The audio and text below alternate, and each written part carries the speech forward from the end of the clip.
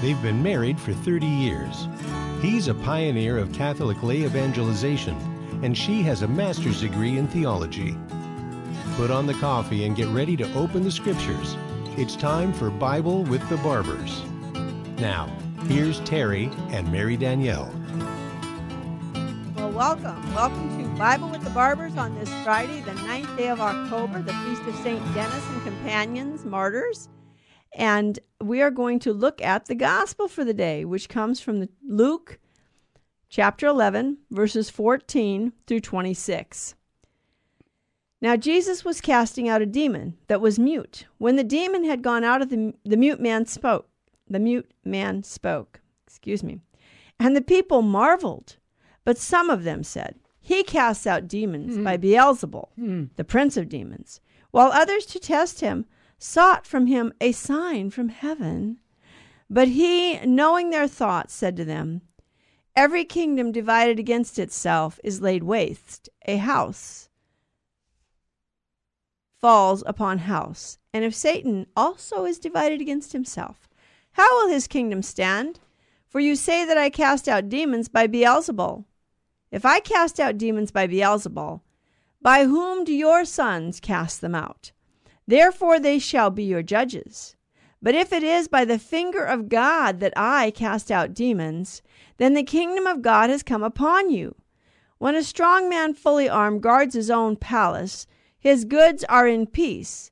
But when one stronger than he assails him and overcomes him, he takes away his armor in which he trusted and divides his spoil. He who is not with me is against me, and he who does not gather with me scatters. When the unclean spirit has gone out of a man, he passes through waterless places seeking rest. And finding none, he says, I will return to my house from which I came. And when he comes, he finds it swept and put in order. Then he goes and brings 7 other spirits, more evil than himself, and they enter and dwell there. And the last state of the man becomes worse than the first. The gospel of the Lord. Praise to you, Lord Jesus Christ. And I'm not reading from the Missal today. I'm actually reading the translation from Ignatius Bible. Yeah. Good. So I'm not reading the exact translation that they have at church. So don't get too upset about it. It's okay. What's going on here? Jesus casts out a demon. And the people, instead of wanting to say, wow, God is working here, they are saying to themselves, he's casting out demons by the prince of demons. Oh, really? Well, if I'm casting out demons by the prince of demons, Jesus says, then Satan is divided against Satan. And you know what? That's a good thing, because his kingdom's going to collapse. That'd be awesome, But no, that's not what was happening. But the tragedy was, here Jesus is God. He is the Messiah. He has come to save his people from their sins. Right. And they don't want to accept it. Nope. What sign are you going to show us? They're not asking him out loud, but they're asking for a sign. Well, this is the 11th chapter of the Gospel of Luke. He's already, raised people from the dead and worked miracles and calmed storms on the sea and raised the widow's son in name. And, it's like, well, what more do you want? How many more signs do you want? And I think this is very instructive for us. And I think we need to examine ourselves on this. We pray to God and we ask him to answer our prayers, but we don't like the answers we get. And it's like, well, I didn't like that one, God. How about you do it another way? Are we willing to change our lives in order to make our life to conform to the will of God? Or are we asking God to change his will to conform to the way I want to live? Yeah. And that's what's happening here. They're asking, and so what do? They attribute to Jesus evil. He's casting out demons by the prince of demons. In other words, you know what they're saying? He's in league with the devil. That's exactly right. They don't believe him. After all the good that he's done. Yep. This is the Messiah in their midst. But they don't like what he's preaching. Nope. Because he's preaching, and it's a funny thing. I think today we have the same problem. Yeah. Go out and start telling people they have to give up their sins. Oh, now you're messing with me. Yeah, now you're meddling, huh? No, I'm not going to listen to you. Well, you know what? That's what Jesus was telling people. The kingdom of God is at hand. Repent and believe the good news. Right. Repent, repent, repent. And by the way, if we don't repent, we're not even going to be able to hear the good news. Right. Because sin darkens the intellect and weakens the will. We don't see clearly because we're sinners. We need God's help. And so Jesus, he knows their thoughts. He knows what they're thinking. And he knows their objections. And the reality is that if Satan's kingdom was divided against itself, that would be great because Satan would fall. Right. But who is the strong man here in this gospel? According to the fathers of the church and the commentators, that's the ancient, commentators, the fathers of the church and the doctors of the church, the strong man is the demon. And the prison he kept everyone in was sin. Mm-hmm. And the Messiah comes to free us from sin. That's it. Jesus didn't come to remove all suffering from this earth. Jesus did not come to establish an earthly paradise. We are not looking for an eternal paradise on this earth. Like a political leader. No, he's not a political. And you know what? Politics isn't going to save us. Right. It was so beautiful. Someone sent me a link today about Eucharistic adoration and how beautiful it is and how many examples we have throughout the world of places where crime was rampant. Yep. And they established Eucharistic adoration. That's right. And all of a sudden the crime rate went down. Yep. Ciudad Juarez in northern Mexico is a great example. That's right. 2 rival gangs, one that was supported by the army and one that was supported by the police. Right. And they're warring with each other. And the missionaries came in 2013 and they started Eucharistic adoration chapels. And awesome. It changed Juarez, Mexico. Yep. It has become one of the safest cities in the world. Yep. Through prayer, not through war, not through politics. And that's it. It's Jesus came and he cast out the demons of violence and drug addiction and gang warfare. And he cast them out by his presence in the Eucharist and people adoring him in the Eucharist. We need to turn to the Lord Jesus. And by the way, what happens here? When an unclean spirit has gone out of a man, he wanders through waterless looking for a place to rest. And then he says, I'm going to go back. And he goes back and he finds the house swept and in order. Mm-hmm. But what doesn't he find? He doesn't find the house filled with the presence of God.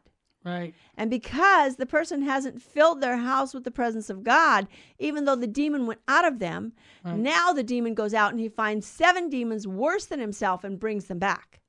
We need to fill our hearts and minds. It's not just about giving up sin. Right. It's about replacing sin with the presence of God in our life. Yeah. And by the way, this warning about if Satan were divided against himself, yeah. his kingdom would fall. Christians, wake up. We're divided. Yeah.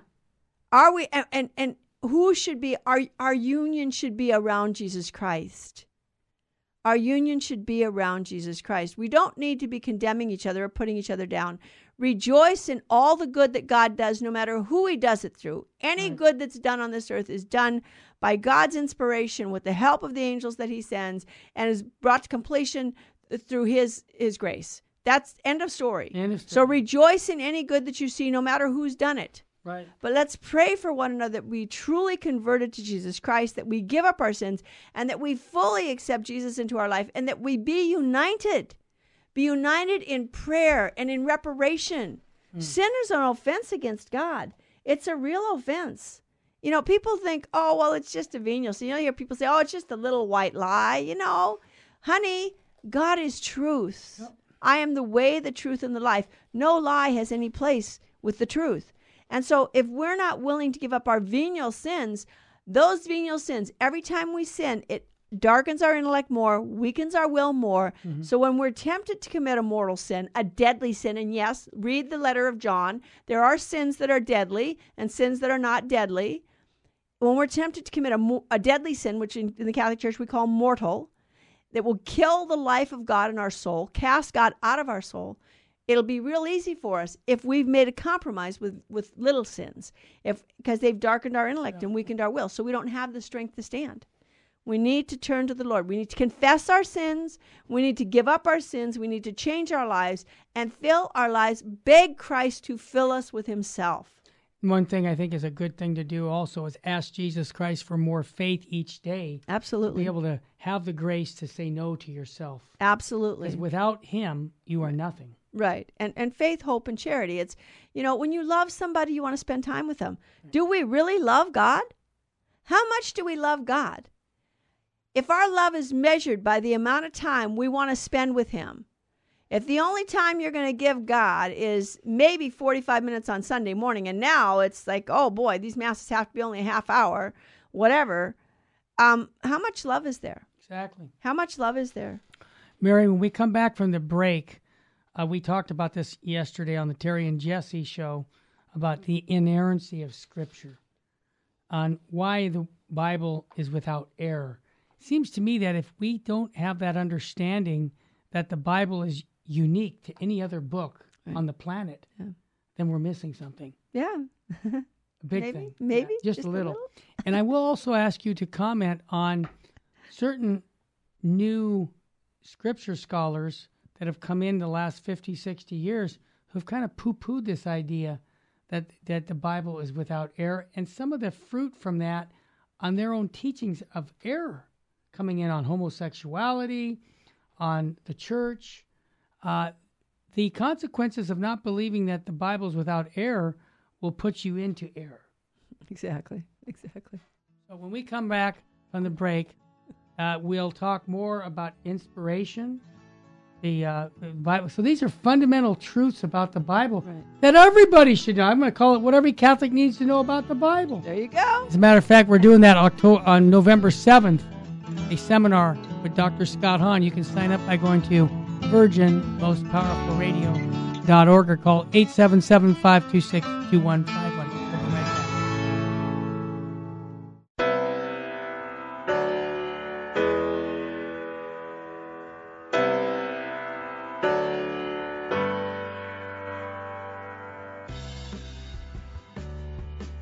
Welcome, Daniel. You're on the line. What's on your mind, brother? Hi, I just wanted to share a testimony about Virgin Most Powerful Radio. I had a buddy at work who, he's a lukewarm Catholic guy, and I wanted him to start listening to the Terry and Jesse show, so I kept telling him to download the app, and he kept putting me off. Until one day, I grabbed his phone and I downloaded the app for him.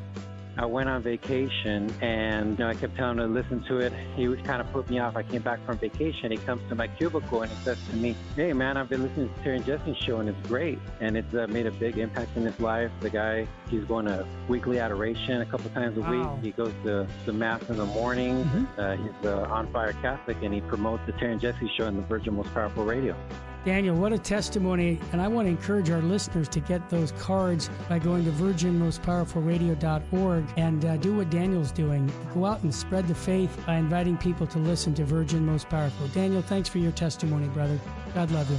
You're welcome.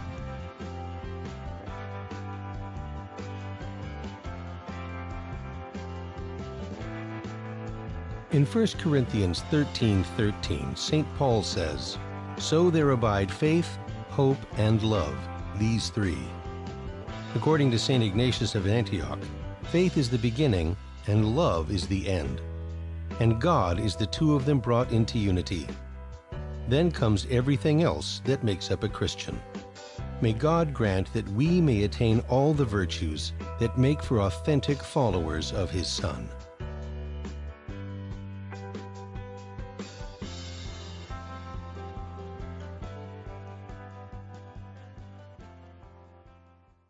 Buying or selling your home or your business property? This is Terry Barber. Real Estate for Life underwrites the Terry and Jesse Show.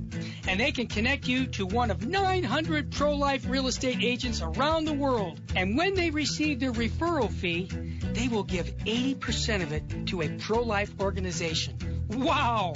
That's 80%! realestateforlife.org, 877-LIFE-US1.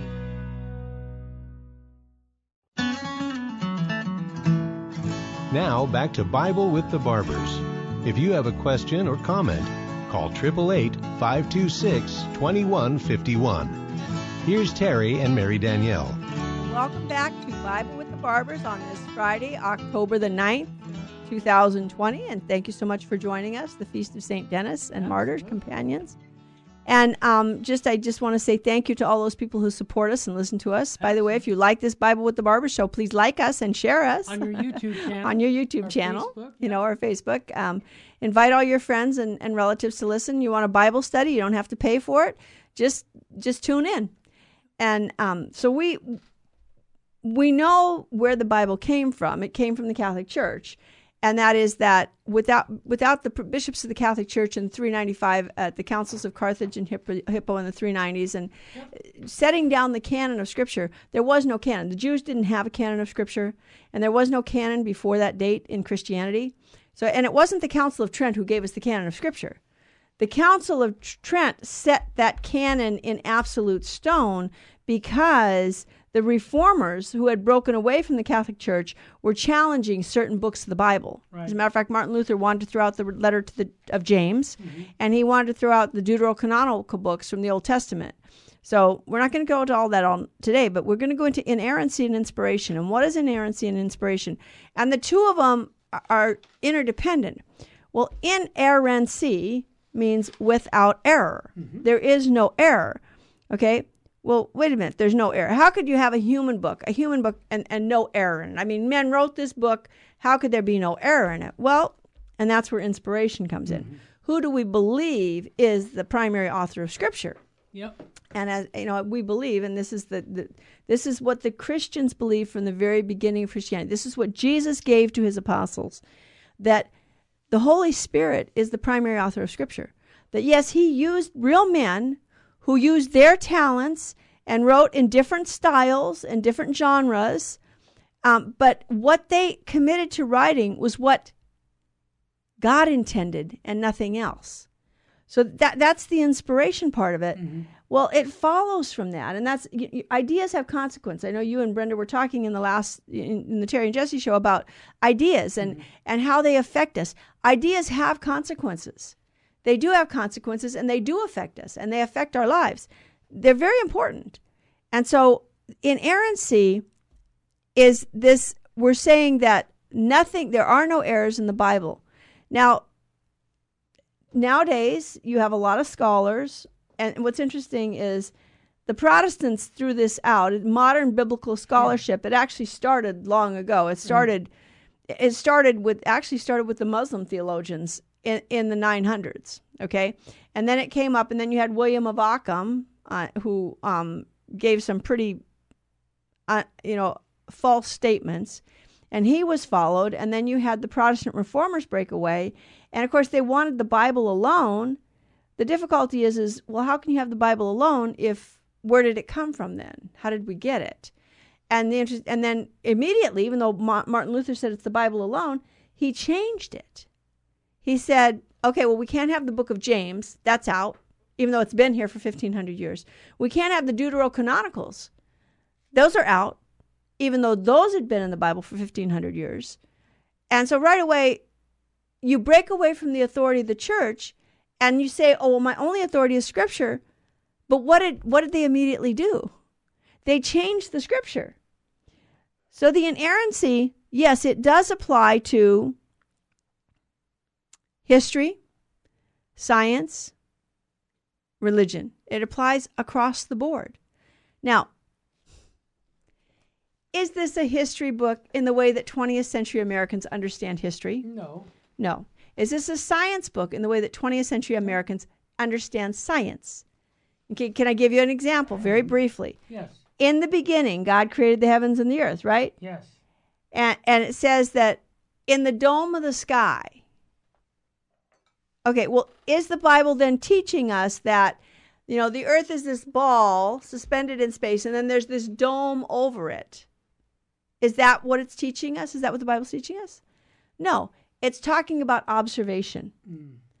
If you go to the newspaper and you want to know what time the light started to show today, we call it the dawn. Right.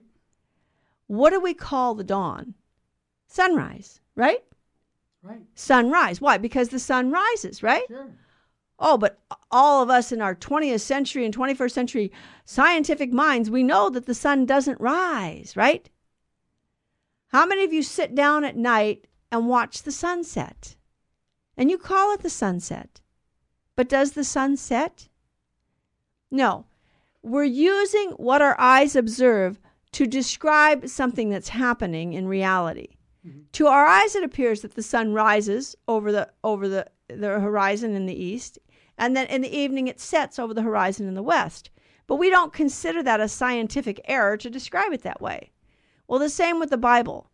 Don't expect the Bible to have, if it's describing truths about the world and how the world looks to the observable eye, don't give the Bible more scrutiny than you're giving to yourself when you still refer to sunrise and sunset. Okay? Mm-hmm. But was it ever defined? Was it ever defined by the Catholic Church that the Bible is inerrant? Yes, as a matter of fact, it was. The dogma was solemnly defined at the councils of Florence and Trent. All right? And we have there's some encyclicals I would like to recommend that people read. Oh, yeah, they're all available. Okay, I'm not going to read them to you, but Divino Afflante Spiritu, 1943, by Pope Pius XII. Classic. Okay, that's a encyclical that promoted biblical studies. That needs to be read. Another one is Pope Benedict XV. This is 1920. Spiritus Paracletus, about St. Jerome. And he talks about, the study of Scripture and the need to study Scripture. And, of course, the Catholic Church has never forbidden the study of Scripture. It's encouraged it. The Catholic Church has never forbidden her people to read the Scriptures. Right. Every single Mass from the time of Jesus Christ up until today, at every Mass, the only book you read for the readings at Mass are the Scriptures. Right. At the Last Supper, Jesus and his apostles prayed the Psalms. They prayed the Old Testament. Mm-hmm. They talked about the Passover with the what was given to them in Leviticus and Exodus, what was given to them in Exodus. And they carried out the Last Supper according to what was given to them in Leviticus, what was laid down for them to observe, the law. And that is they exercise that in their liturgical practice, but always using the Scripture. And so when the church represented in an unbloody manner the one eternal paschal mystery of Christ, his entire paschal mystery, that's not just his death on the cross, it's his entire passion, death on the cross, burial, resurrection, and glorification, okay? The entire paschal mystery where Christ is presented to us in an unbloody manner, the Scriptures are read and have been read from the beginning. And the gospel was told.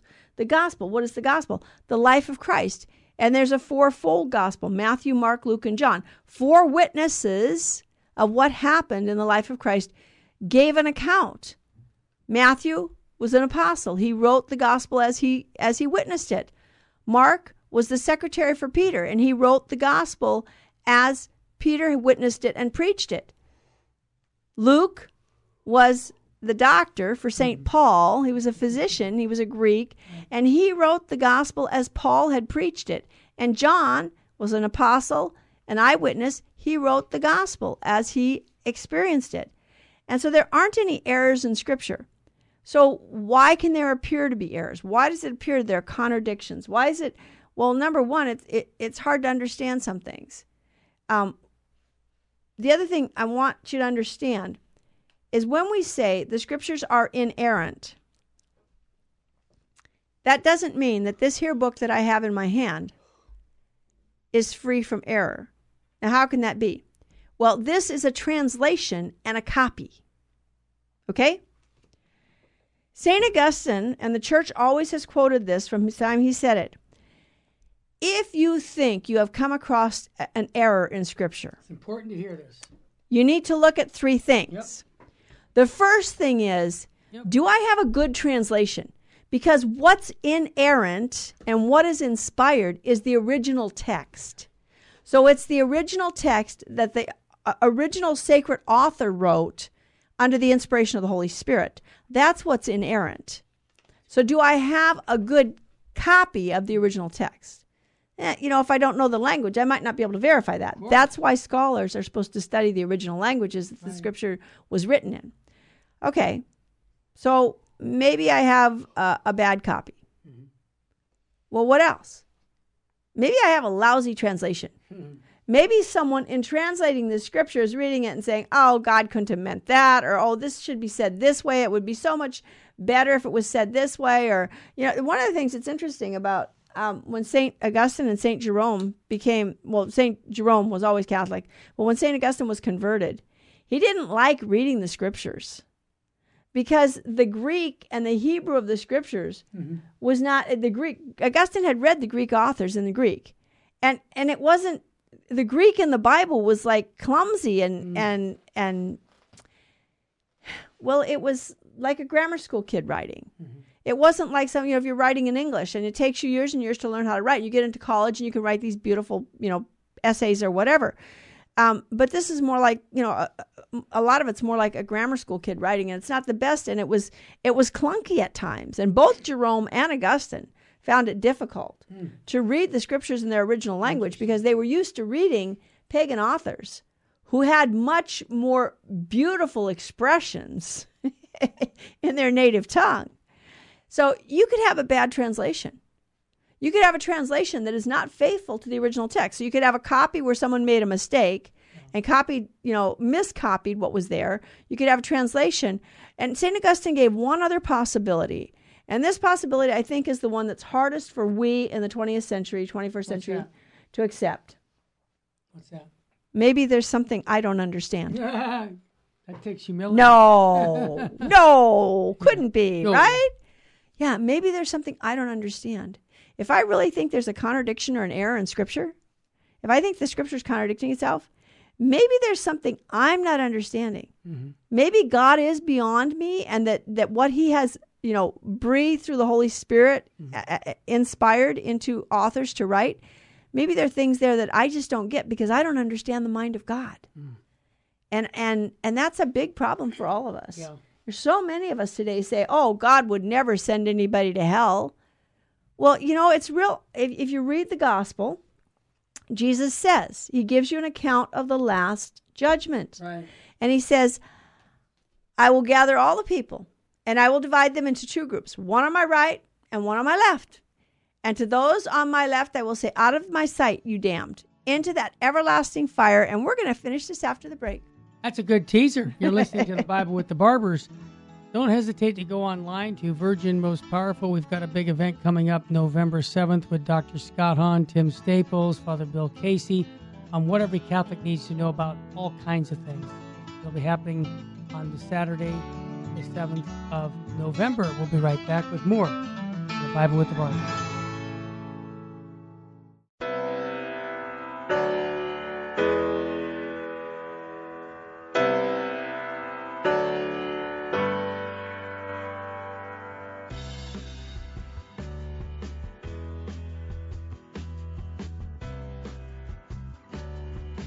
We got Ernesto from Long Beach. I just wanted to comment, and I just wanted to thank you guys. And I kind of wanted to encourage people that are listening, maybe that are not donating, because honestly, I got to be honest. I used to think you guys were a little too over the top. Yeah. That's right. If God gave us a lot, and I have the blessing of listening to all this, and I just want to call all the people. I got 5 kids, and I don't make a lot of money, and I'm still donating to you guys. God bless you, brother. You're amazing. We have to do this. We have to do the extra. And it's not even the extra. People see it like it's extra. Kneeling for communion, saying your rosary, saying the Divine Mercy Chaplet. It is not extra. It's what the church tells us to do. Amen. You're a good man, brother. 30 years old, 29 years old. 5 kids, and I thank you guys. But everybody else, man, get on fire. Fight for the truth, man. I know what I'm telling you guys. There's I love it out there.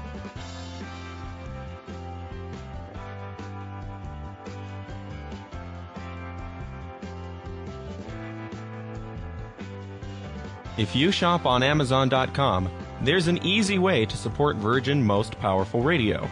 Just visit smile.amazon.com and type in Catholic Resource Center under the desired charity. Now, when you log into your Amazon account and purchase products, a portion of it will automatically go to support Virgin Most Powerful Radio at no cost to you. Thanks in advance for supporting CRC and VMPR, and may God richly bless you and your family.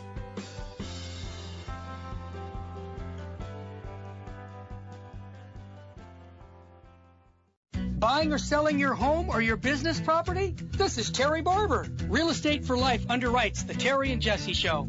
And they can connect you to one of 900 pro-life real estate agents around the world. And when they receive their referral fee, they will give 80% of it to a pro-life organization. Wow! That's 80%! realestateforlife.org, 877-LIFE-US1.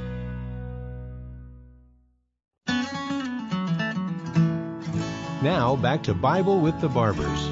If you have a question or comment, call 888-526-2151. Here's Terry and Mary Danielle. Welcome back to Bible with the Barbers, and we're talking about inerrancy and how important this is. You know, God reveals himself to us through the scriptures, and his revelation is to be trusted. And part of the deal is this mistrust in the scripture goes back. As I said, it began in the 900s with the Muslim scholars, and then continued in the Middle Ages with other scholars, and then really broke loose with the Protestant Reformation, believe it or not, and then with the Age of Enlightenment, which the Enlightenment was not about enlightening human understanding. It was about throwing God out of this world and canonizing science or reason. Only the interesting thing about the reason they're using is not the actual ability to think clearly and to know ideas that are true, but it was a replacement for the truth, because God is the truth, and he cannot err. And God reveals to us the truths of the scriptures. And so we're not going, the church says in her documents, it is absolutely wrong and forbidden either to narrow inspiration to certain parts only of Holy Scripture, or to admit that the sacred writers had erred. For the system of those who, in order to rid themselves of these difficulties, do not hesitate to concede that divine inspiration regards the things of faith and morals and nothing beyond, because, as they wrongly think, in a question of truth or falsehood of a passage, we should consider not so much what God had said as the reason and purpose which he had in mind in saying it in this system. And this system cannot be tolerated. Okay? So to say, oh, well, it really doesn't matter what it says. You see, really, we just have to look behind it to see what is God trying to communicate to us. Okay, so God is going to communicate to us in false ways to teach us the truth about himself? Essentially, that's what you're saying. And the church is saying, no, we can't tolerate that. That is not. It's not. That's not what the church believes. It's never what she has believed. And it says, hence, because the Holy Ghost employed men as his instruments, we cannot therefore say that it was these inspired instruments who perchance had fallen into error, and not the primary author. And that's the Vatican II Council, by the way. You know, people like to say the Vatican II Council was a rupture from the church teaching. Well, I would challenge anyone to read every document in the council and then read all the footnotes and then show me where the rupture is. Vatican II is very much connected to the past, as our church has always been connected to the past. You see, Jesus Christ, the Son of God, the second person of the Blessed Trinity, really became man at a specific point in time, and he really lived on this earth at a specific point in time, at a specific place in time. And he revealed a sacred deposit of faith. Now, that deposit had begun in the beginning already when God made man. God revealed himself to man. How can we know God if God doesn't reveal himself to us? God has to do the revealing. We need to humble ourselves and accept his revelation. And we need to test the revelation to see if it's actually from God. Because, yes, we can be getting revelations from people who are not God. Okay? If we're getting a revelation from somebody that tells us to kill ourselves or kill others, that's not from God.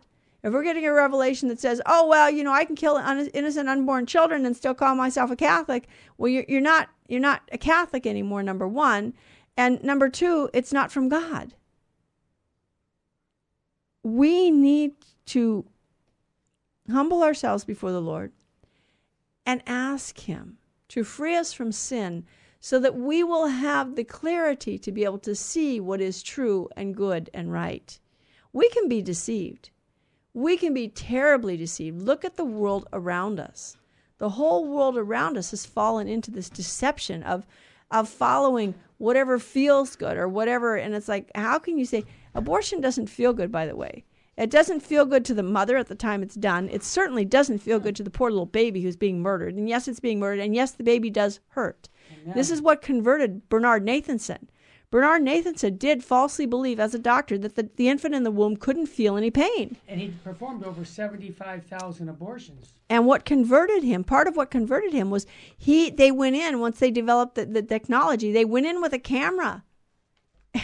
And they actually filmed an abortion taking place. And they saw the child fighting for its life, trying to get away from the instruments that they were trying, and saw it screaming. Its mouth open, screaming. And people can see that on YouTube. It's called The Silent Scream. And this was, Nathanson was shocked. It was like, for the first time, they could talk about fetal development, they could talk about, but for the first time now, they had a window into the womb, and they could actually see the truth. He had deceived himself into believing that he was helping women by killing their babies. Wow. Women don't want to kill their children. And yet this is the kind of lie. See, these ideas have consequences, and it's important. So the scripture is inerrant. It has no errors in it. We need to humble ourselves before God. And the church has always taught this. This hasn't changed. This is from the very beginning. This is the revelation that Jesus gave. Jesus gave to his apostles a sacred deposit of faith, which includes the scripture, but it's not just the scripture. The scripture isn't the only revelation that God gave. First of all, it's interesting because in the Vatican II document, Dei Verbum, the Word of God, which, the Word of God, we know the Scripture. We say it at the Mass every day, right? The Word of the Lord, right? Thanks be to God. Right. Every time Scripture is read, the Word of the Lord. Thanks be to God. But the Word of the Lord is first and foremost a person, the second person of the Blessed Trinity. God is revealing himself to us. We have to humble ourselves and get down on our knees and realize, I didn't create myself. And you know what? I certainly didn't create the Bible. That's right. And I didn't create science or the laws of nature either. As a matter of fact, God did. God created the laws of nature. And you can, when in the Bible it describes things, as I said in the beginning, earlier, I should say, when it describes things as they appear to our eyes, that's not being unscientific. All right? We can understand the scientific truth and still describe things as they appear to our eyes. And that's not being unscientific or untrue. It's just that we describe them as we experience them through our senses. And we realize that there's more to it than that. But we do not attribute to the scripture error, and we do attribute to the scripture inspiration. That is, that the Holy Spirit is the one who authored the scripture using real human beings as real authors, but as Vatican II said, that the Holy Spirit worked in and through them in such wise that they committed to writing what God intended and nothing more. And the church has always taught that you can't take what is in this inerrancy and inspiration and limit it to only those things that are about salvation. Yep. Because you know what the reality is? Everything in the scripture, from the very first word of Genesis to the very last word of the book of Revelation, is about our salvation. God made us to be in union with him. Our whole life is about our salvation. We have to stay in union with God. And Mary, I just want to interrupt and say that as the church, we have to obey God's word. No one in the church, even the Pope, can't change what divine revelation has said in Scripture. Absolutely. And I say that today because sometimes people think, well, yeah, the bishops or this guy. No one has the authority. There's no expiration date on the Bible. No, there's not. So this is Catholic teaching, and this is why I encourage people again. All of the church teachings, we call them the perennial teachings of the church. You're safe with going with that. And if somebody comes up with something different than the perennial teachings of the church, reject it. Right. And another encyclical I want to recommend is Providentissimus Deus. It was written in 1893 by Pope Leo XIII, and it's his encyclical on the study of Scripture. So Providentissimus Deus, 1893, Pope Leo the 13th, and then you have the Pope Benedict XV. This is 1920. Pope Benedict XV, Spiritus Paracletus, which is actually was on the 15th centenary of the death of St. Jerome. St. Jerome, of course, is the famous Catholic biblical scholar who translated all of Scripture from its original language into Latin. So he took the Hebrew and the Greek, and he translated all of it into Latin. Okay, that was St. Jerome. And there was Spiritus Paracletus by Pope Benedict XV is about that. And then you want to read Pius XII's Divino Efflante Spiritu, 1943, his encyclical letter promoting biblical studies. Also read the Second Vatican Council document, Dei Verbum, okay? So inspiration doesn't mean that God was channeling through the authors or that he was taking their hand and writing for them. So you have poetry in the Old Testament. You have different forms of writing. You have historical books. You have law books. You have... And so each author was using his gifts and talents. He was acting as a true human author. And if his education was limited, God worked within that limitation. Okay? And so they acted as true authors, but God was directing their thoughts in such wise by the power of the Holy Spirit that they consigned to writing what God intended and nothing more. And Mary, the Acts of the Apostles, the old story about the eunuch on the carriage where he says, hey, I'm reading the Scriptures and I'm confused. I'm not sure what does it mean? What does it mean? And the church is there to interpret the Scripture. So that's an important fact also that, yes, we have the Word of God, inspiration, but we also have Holy Mother, the Church, to give us guidance. Right, we have, because, St. Peter will say in his letter, no prophecy is a matter of personal interpretation. That's right. And Philip came up to the eunuch and said, do you understand what you're reading? And what did the eunuch say? How can I? Unless someone were to explain it to me. Exactly. And that's it. It's not a matter of, it's what God has given to the church. The church is the authentic interpreter of Scripture. Right. The church, the magisterium, the Holy Father and the bishops in union with him are the ones who are to interpret Scripture. But the Holy Father himself, as you said earlier, cannot change what is the church has always taught. And he certainly can't change the Scripture. It's like, yeah, the church can dispense us from our obligation to go to Mass on Sunday. And she always has. I mean, if you're deathly ill, you're dispensed. If you're in the hospital, you're dispensed. There are situations where you don't have to go to Mass on Sunday. But she cannot dispense you from the obligation to keep holy the Lord's Day, the third commandment. Well said, especially in these times of COVID. Huh. Wow. We'll come back with more on the Bible with the Barbers on Virgin Most Powerful Radio. Don't turn that dial. We'll be right back on Virgin Most Powerful Radio.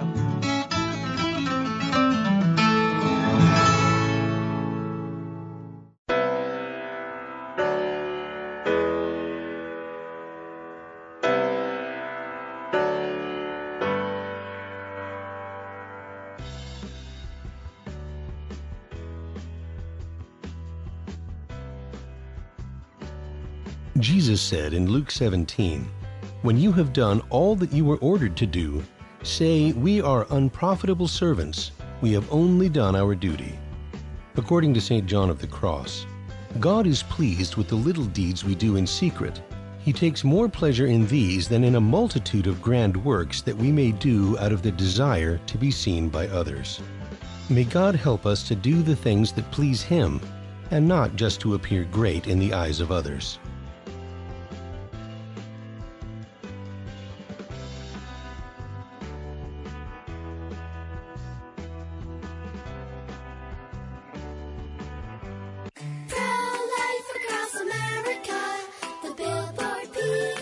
How does the baby move in your tummy? How does the baby eat? Can the baby hear me? How did the baby get in there? Wow, a pregnancy can sure generate a lot of questions. But what's important is that a baby is a baby, inside and out of the womb. Not just after birth, but 9 months before, at conception. That's right. Every baby is a miracle. Hello, my name is Marianne Kuharski. I'm the director of Pro-Life Across America. If you know someone who is pregnant or in need of alternatives or assistance or would like to support the work of Pro-Life Across America, please visit our website at prolifeacrossamerica.org, or better yet, simply dial pound 250 on your cell phone and say the keyword pro-life. Pro-Life Across America is non-political and totally educational. A baby's heart is beating 18 days from conception. Pro-Life Across America. Buying or selling your home or your business property? This is Terry Barber. Real Estate for Life underwrites the Terry and Jesse Show. And they can connect you to one of 900 pro-life real estate agents around the world. And when they receive their referral fee, they will give 80% of it to a pro-life organization. Wow! That's 80%! realestateforlife.org, 877-LIFE-US1.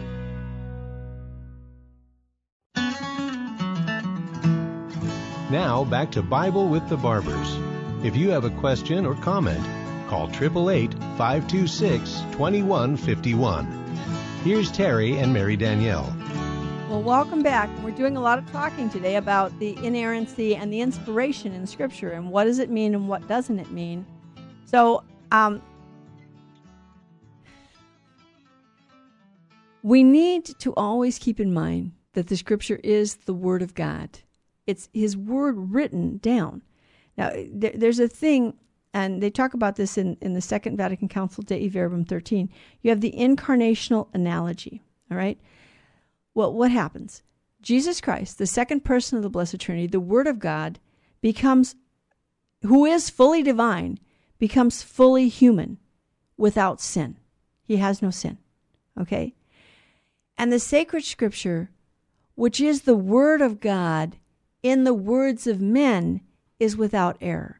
So just as the Word of God, the second person of the Blessed Trinity, became man, and He is without sin, so too God, in inspiring men to write down His revelation, the Word of God in human words, they do so without error, that God preserves them from committing any error. We have the Scripture is a unified whole. You know, some people like to look at it as individual, and it is individual books, but it's a unified whole. And what's interesting is the fathers of the church saw it as there's only one word in Scripture, and that's the Word of God, the second person of the Blessed Trinity, and that all of Scripture is about the Messiah, the second person of the Blessed Trinity, becoming man to save us from sin. So there's only one word that God speaks, and that is His Son. And His Son gives to us, He gave us the church, and He gave us the church to safeguard. So we don't, for Catholics, and this was the Christian faith for 1,500 years, we don't just have Scripture. We have Scripture, tradition with a capital T, and the magisterium. So we have to have an authentic interpreter who tells us what a difficult passage might mean. No, prophecy is a matter of personal interpretation. Just like the Ethiopian eunuch didn't understand when he was reading the suffering servant psalm in Isaiah, and Philip explains it to him. Without Philip's explanation, without the magisterium of the church, he didn't have the proper explanation to that passage. But once he has someone whom Jesus has revealed that to, explaining it to him, then he can understand. So we can't throw the church out. The church is an integral part of God's revelation. Jesus Christ founded His church. And the church has authority over the Scripture. Not in the sense that she can change it, but she's the official interpreter of it. She tells us what it means. There are difficult passages that we couldn't understand without the help of the Scripture, without the help of the church. And we need to make sure that we don't lose sight. There's a lot of history about what's happened in our modern times. And if you read modern biblical scholars, you often come up with, they will come up with numerous instances, of where the Scripture supposedly contradicts itself or is not consistent, or this couldn't possibly be without error. And it's, well, maybe you're reading it wrong. What do we go back to? You might have a bad copy, you might have a bad translation, or maybe there's something you don't understand. And for modern man, I think there's a lot we don't understand. Because essentially what happened is at the Enlightenment, the intellectual elite in Europe tried to throw God out of the picture. We can have a brotherhood of man without the fatherhood of God, and we can bring peace and unity and harmony on this earth without God's help. Well, that's just false. We're all God's children. God made us all. And without his help, we're not going to have peace and unity and harmony. Without God being the center, we won't have peace and unity and harmony. So with the scriptures too, we're not going to have a unity of interpretation without the church. We need the church to show us what is the true interpretation. And we need the church to guide us in the reading of Scripture. But it's not just the Scripture. It's the whole tradition with a capital T, which includes the liturgical life of the church. I find it most interesting that, God in the Old Testament establishes his kahal, his church. And his church is a specific group of people who have specific way of worshiping, have a priesthood, there are vestments, there's a temple, there are absolute, he lays down the rules for worship. And then, so he does that and goes through all that trouble in the Old Testament. And then in the New Testament, no, we're just going to have some kind of a vague fellowship where all we do is read the Word of God and just sit around and say, it's whatever I think I want it means. I don't think so. Read the Old Testament. We cannot throw out the Old Testament. And I've heard some modern preachers, I heard it once, this modern preacher saying, we have the New Testament. We don't need the Old Testament. That's not what the church has always taught us. The church has always taught us that ignorance of Scripture is ignorance of Christ. And that what is in the New Testament is hidden in the Old. The New Testament reveals it and brings it to light. So that the New Testament is there hidden in the Old Testament, and the Old Testament is fully revealed in the New. So the church of God of the Old Testament will be revealed in the New Testament in the church that Jesus Christ founded, complete with liturgy and priesthood. That God didn't throw these things out. Beautiful. And I know I stepped out for a minute, but the whole concept of typologies of the Old Testament and the New Testament, fulfilling those, it's just so beautiful that, I know Dr. Scott Hahn, as a layman, is the one who really turned me on to this. And we have a series called it's called Typologies in the Old Testament. Right. And if people want that, it's a whole course that you would be taught at Steubenville. It costs you thousands of dollars. Just call us at 877-526-2151, and we'll get you that series. It's item number 5267. I memorized it, and it really is a great teaching on the Old and the New Testament, how they fulfilled, and the Old is fulfilled in the New. And one of just a basic typology, the Paschal Lamb. The Jews were slaves in Egypt. God sends Moses into Egypt to free his people, to take his people out to worship. He sends 9 plagues to convince Pharaoh to let his people go. Pharaoh hardens his heart. No, I'm not going to let them go. I'm not going to let them go. Our economy depends on these slaves. I'm not letting them go. And, economic considerations, right? And so finally God says to Moses, I have one last plague, and he will let you go. And what was the last plague? The last plague was the death of the firstborn in Egypt. The angel of the Lord went through Egypt and slaughtered the firstborn of every household, man and beast. And what happened was the Israelites were to take a lamb, a male, 1-year-old, who had never had a broken bone, and they were to slaughter him in the evening twilight, eat his roasted flesh with their loins girt as if they were in flight with bitter herbs, and they were to take the blood of the lamb and put it on the doorposts and the lintels of their house, to mark that the angel of the Lord should pass over their house. Well, that Paschal Lamb, that Passover lamb, is a type. He's pointing to the Messiah. Yep. And what is Jesus Christ called when he comes? John the Baptist sees him walking along the Lake of Galilee, and he says, "Look, there is the Lamb of God." Whoa, wait. The Lamb of God? The Passover lamb. Only now the lamb. And in the book of Revelation, chapter 5, John the evangelist is in heaven, and there's this scroll that's supposed to have beautiful wisdom in it, and nobody's found worthy to open it, and John's crying, and the angel says, "Don't cry. The Lion of the tribe of Judah has conquered." And John turns around, and what does he see? Roar! No, he sees a lamb standing. but looking as though he's been slain. He's bearing the scars of his death, the Lamb of God. And so we have this typology in the Old Testament, the Passover lamb for the Israelites when they were at the beginning of the Exodus, when they're going to go out of Egypt. And then that is fulfilled in Christ in the New Testament. Yeah. And there's many, many more. And Mary, Dr. Scott Hahn did a series. He did a Lamb's Supper book based on a talk that he gave. Yeah. And I want to give it away. Oh, so, awesome. Yeah, it's a download. Just call 877-526-2151 for the Lamb Supper download. If you want to give a donation, we're still trying to paint our church and do other things here at Virgin Most Powerful Radio, put on new shows. Like the one with Brenda Garcia regarding young adults, about truth. What is truth?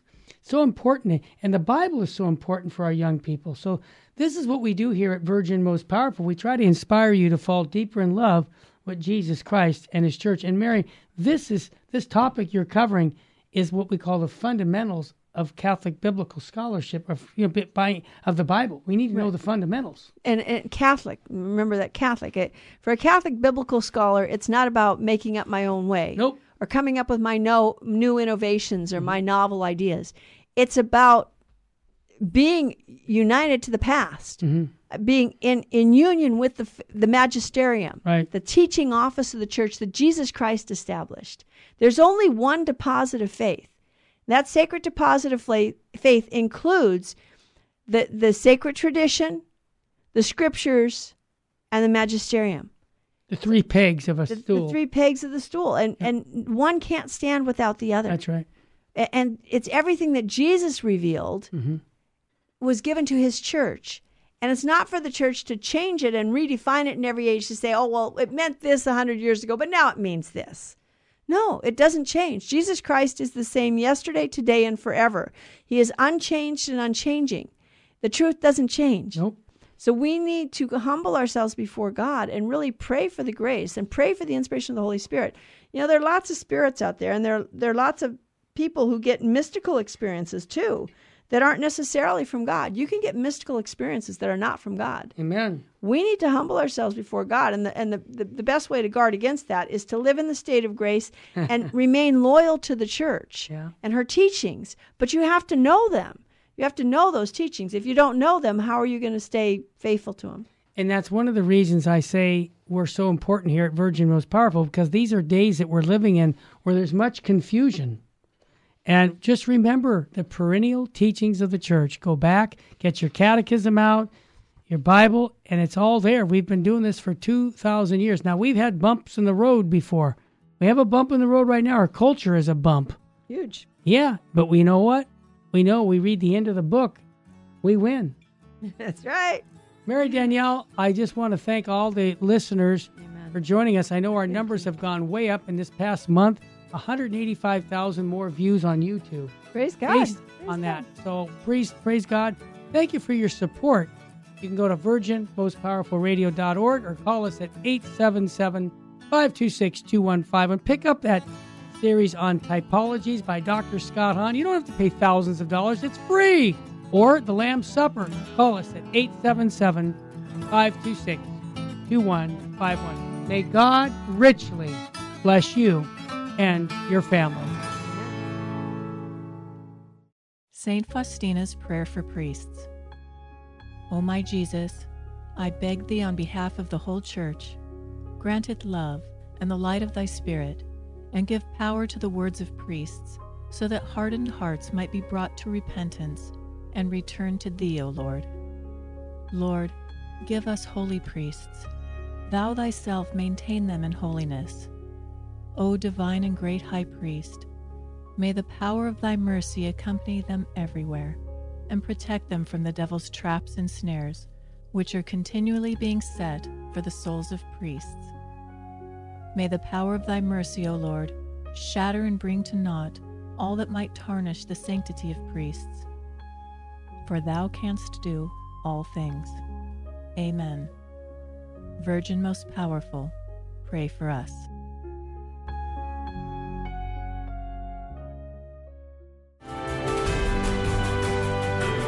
Virgin Most Powerful Radio, sharing the gospel with clarity and charity.